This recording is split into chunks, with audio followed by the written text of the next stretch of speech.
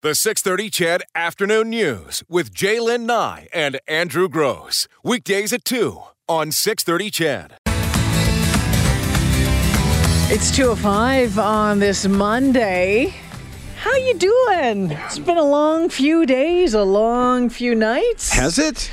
Well, I think for some folks in Edmonton who, I suppose. did a lot of Grey Cupping. Yeah, it was a good week, wasn't it? And a good weekend. Yeah. What? Is that Well, it was. We did a good job of hosting the Grey Cup. That's probably a good place to leave it. The game itself was pretty lame, to be honest. It was the best. The biggest plays were called back on penalties. But what are you going to do? Yeah. Right? Then, of course, if you got home in time, if you're at the Grey Cup and got home in time to watch the Oilers take on the worst team in the league and lose, that was the cherry on top of that Sunday. Yeah. It was curious, and I'll just say this: it was curious to watch the crowd control at Commonwealth Stadium. Because I would have to say, and again, we did it, big crowd, did a great job, I think, of hosting the Grey Cup. But it was as if the security at Commonwealth was not anticipating a big crowd. The way it was so jammed up in there, people trying to get from one side of the stadium to the other to get to their seats before the game began, that it became a standoff between the two sides, and nobody was moving. It took almost 35 minutes to get from one side of the stadium to the other. There didn't seem to be a system for moving them. That's a lot of folks, right? That's, 55,000 people going through there. And at both ends, I find that sometimes even on, smaller crowds, it can be a little challenging at best. So I could see how with that many people trying to, circumnavigate the stadium, it gets bunged up at the ends where it narrows down. I found, and it's still tricky. It's not. There's not a lot of room for the crowds in that circle in the concourse. Exactly right. At the best of times during a regular season game, there isn't a ton of room back there. However, this was a bigger crowd with some more obstacles. There was a lot of television cameras down that end. For sure. And so they had put a little rope out to take even more space away from that. And there was a couple of shacks that were not in use where they normally sell memorabilia, sports apparel. They were not operating, but they were still there. Yeah. So that took up some space as well. Eventually, we saw police come to that end and try and sort it out. But literally nobody could move. So it's like you understood that you were in the way, but there was nowhere to go. Like you couldn't move to the right or to the left or back up. Like it was just everyone was just so jam-packed in there. It really, and everyone was pretty good about it. See, I would have probably lost it a little bit at that point. Well, people were starting to lose it, and they were. On, let's do something. Let's move. But that's just it. And people coming in one direction and the opposite direction were saying, "You guys have to get to the right," okay, how? Like I pictured sort of two rushing rivers that came together. There was nowhere for it to go, right?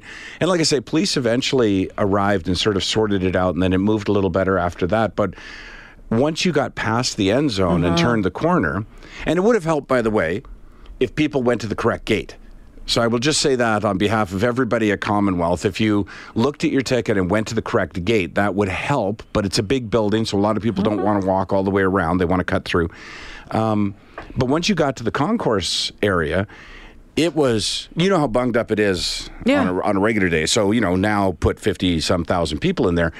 It was so crazily bunged up that having spent 30 minutes trying to get to that side of the stadium, nobody had the patience now to try and get through this second crowd. So what they were doing was they were taking whatever stairs up and then cutting across rows to get to their seats. Yeah.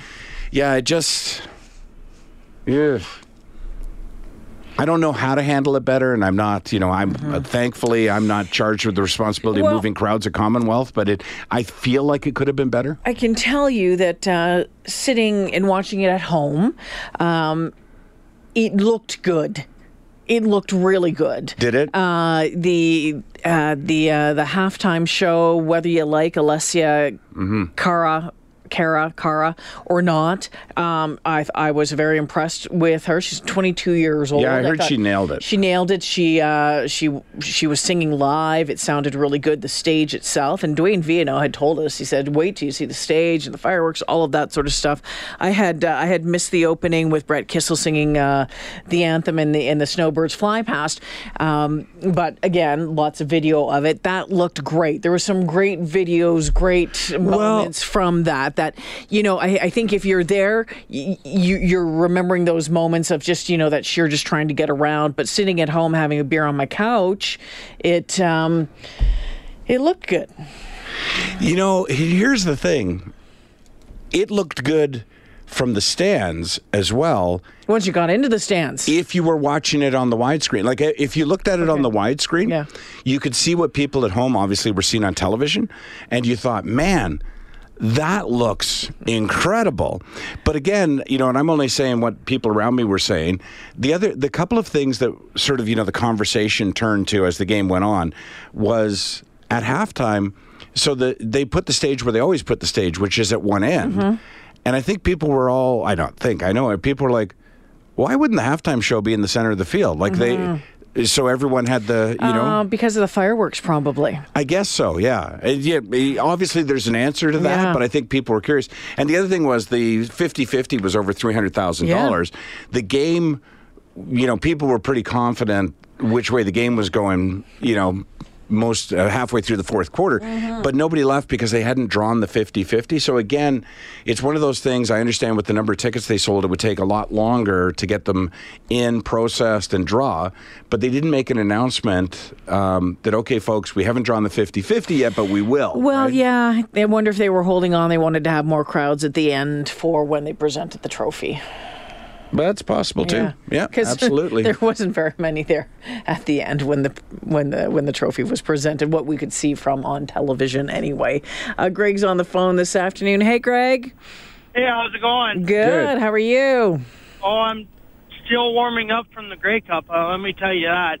I was in flip-flops and shorts all game, so it was cold. You flip-flops and shorts, man. It was very cold, but I got to go on the field for halftime, and you guys are talking about lineups. Yeah. Well, they did not think the process through for getting the fans from the concourse down to the field and back. It was a complete and absolute nightmare. We actually, more or less, after the first quarter, you went and found them outside, and you sat outside the whole entire second quarter, just standing there. Like, we were watching the game on TSN on our phone. I wondered where all you guys had gone, because we were watching it when they finally brought everybody in, and they sort of held them there for a while they brought the equipment in, too. I was watching you guys thinking, what are they doing down there? Yeah, and then we stayed outside by Gate 2. Then we were moved all the way to Gate 6, but then we had to run because there was so much disorganization going on. Then we went down, and you're fighting with everybody by the big screen there. Yeah. That's where we came down onto the field. So you're fighting with all the other fans. All the other fans had no idea why everybody's held up right there. So they're getting mad. We're getting mad. We have no idea what's happening. And then we had to cross the whole entire field to get to the stage. And it was just a complete, I thought it was a complete nightmare. I heard this. Now, I don't know if this is true. I heard this, that the west side of the stadium ran out of beer at one point as well, causing everybody to have to go to the east side. They ran out of beer and they ran out of food. So then there were guys coming back to our section. I was sitting in CC, too, and they're like, well, they're out of food, so they got a bag of chips. Wow. It was very... I've been to many Grey Cups. I was in Winnipeg for when Edmonton played, and it was hands down really great in the stadium. Everything, you always got food, you always got beer. The lineups were great. Everything was moving. This Grey Cup, it wasn't moving. Well, it was sort of odd. Like I say, it was just sort of odd. They'd also restricted the doors where you could go for a cigarette. Smoke, yeah. Which, again, causes large groups of people who are accustomed to going out a certain door and have all season to now move to the other side of the stadium. So it was like people were moving around, but there was how do I say this? It was like they were restricting the flow, but had not anticipated what restricting the flow would cause. Yeah. And it had to be for security reasons. Let me tell you. Oh, there was quite a bit of that, yeah, for sure. Oh, yeah. Yeah, in the stands, wow. yeah. In the stands everywhere. Yep. So, yeah, it was different. It was a different legalization 101. Greg, thanks for the phone call. You're not alone on this one. We're getting some texts in we sure are, about it as well. Jamie says, hey, after being stuck for 20 minutes, I made it to the counter and they were out of hot dogs and the game hadn't even started. See, that's funny because we lined up, and these are just things that happen, right? When you get a big crowd, obviously. We lined up to grab dogs and a beer before we went to our seats, thinking, well, I'm not fighting this crowd twice. But they were out of hot dogs and beer. But they didn't yell to the back of the lineup. It's like, so okay, we're out of beer. So you just wait, get all the way to the front. Putting on an event of that size, there's a lot of balls that are being juggled. And do want to give a tip of the hat to Dwayne Viano and Len Rhodes and the Grey Cup committee for the event, for the 5 days of Grey Cup that did go on. Because, there's always going to be some challenges there, without a doubt. And when you have that many people, I can't even imagine what the LRT ride was was like afterwards. We didn't try that. Having said that, we had gone to the alumni luncheon, the CFL alumni lunch at the Shaw Conference Center on Friday, and it was a fun, great event, in and out. Like, it started at noon, it was done at 2, good. And then they had to flip it over immediately for the Atlantic party because they were having their kitchen party that night. Yeah. Within 2 hours, just how much production was going into everything, and had gone down to the Spirit of Edmonton room when we first got there because the oldest was down there with his company, and I guess maybe because I think he needed a ticket to get into Spirit of Edmonton. Yeah. But at that point, it was kind of half done. It's now 11 o'clock, and the security guy is like, just go. Oh. So I walked across, but just went over to see them, and then we turned around and left. But yeah, that's a big room. That's a lot of people. That's oh, for sure. Yeah, so I hope you all had fun, and I hope you all managed okay. I know some folks got home quite late. There was an after party last night as well. The Rec Laws who opened, I think they did the pregame stuff. They were playing somewhere last night as well, and I know some folks around here didn't get home until about 3 o'clock in the morning. Do you know my one takeaway, and I'll give it to the fans, so many people wearing the colors of their team. Which I loved. Yeah, Winnipeg, Saskatchewan. There was, of course, Calgary Stampeder fans there and Eskimo fans. Mm-hmm. It was actually really fun to sit with fans from another team, especially, to be honest with you, the Rough Rider and Winnipeg and BC fans, because none of us had a dog in the race. It was just fun. It was sort of like an amnesty or something, you know what I mean? It was like we all laid down our weapons and talked and laughed with each other. Guess who I finally got to meet on Friday? Oh, I saw. Matt Dunnigan. Matty D. And he posed for a selfie, looks like. We saw each other, and we saw each other, and the person that I was going for this lunch with, he's like, "Hey, Matt," and Matt looks over at me, he says, "I saw you the other day," and I said, "That's right." Anyway, I said to him, trying to get the picture done, and there was a lot of. It was just a bad angle with stuff. Okay. And all he looked at me and says, "Girl," he says, "all I ever say is if you got it, flaunt it." And off we went.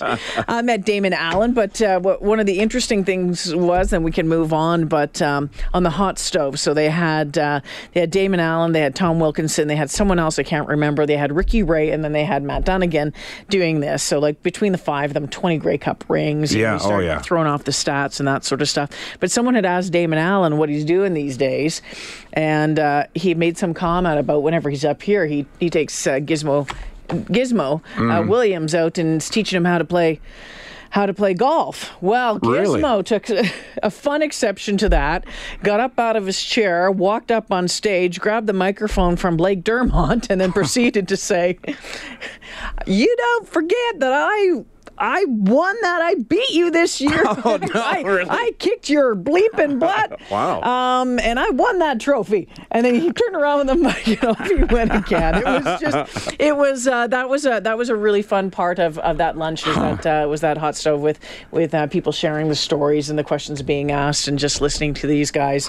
It's just, again, you think, these guys sitting around, what it's like every time they get together for a party. Hey, you remember that time? And nobody fist fought, right? Nobody fist that's fought. Good. No, it was all good. It was good.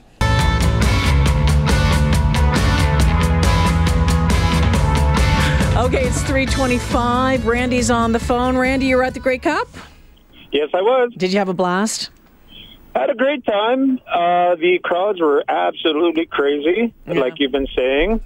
Went with a friend who basically had a disability, and to walk from one end to the other for a cigarette was 35 minutes. Mm-hmm.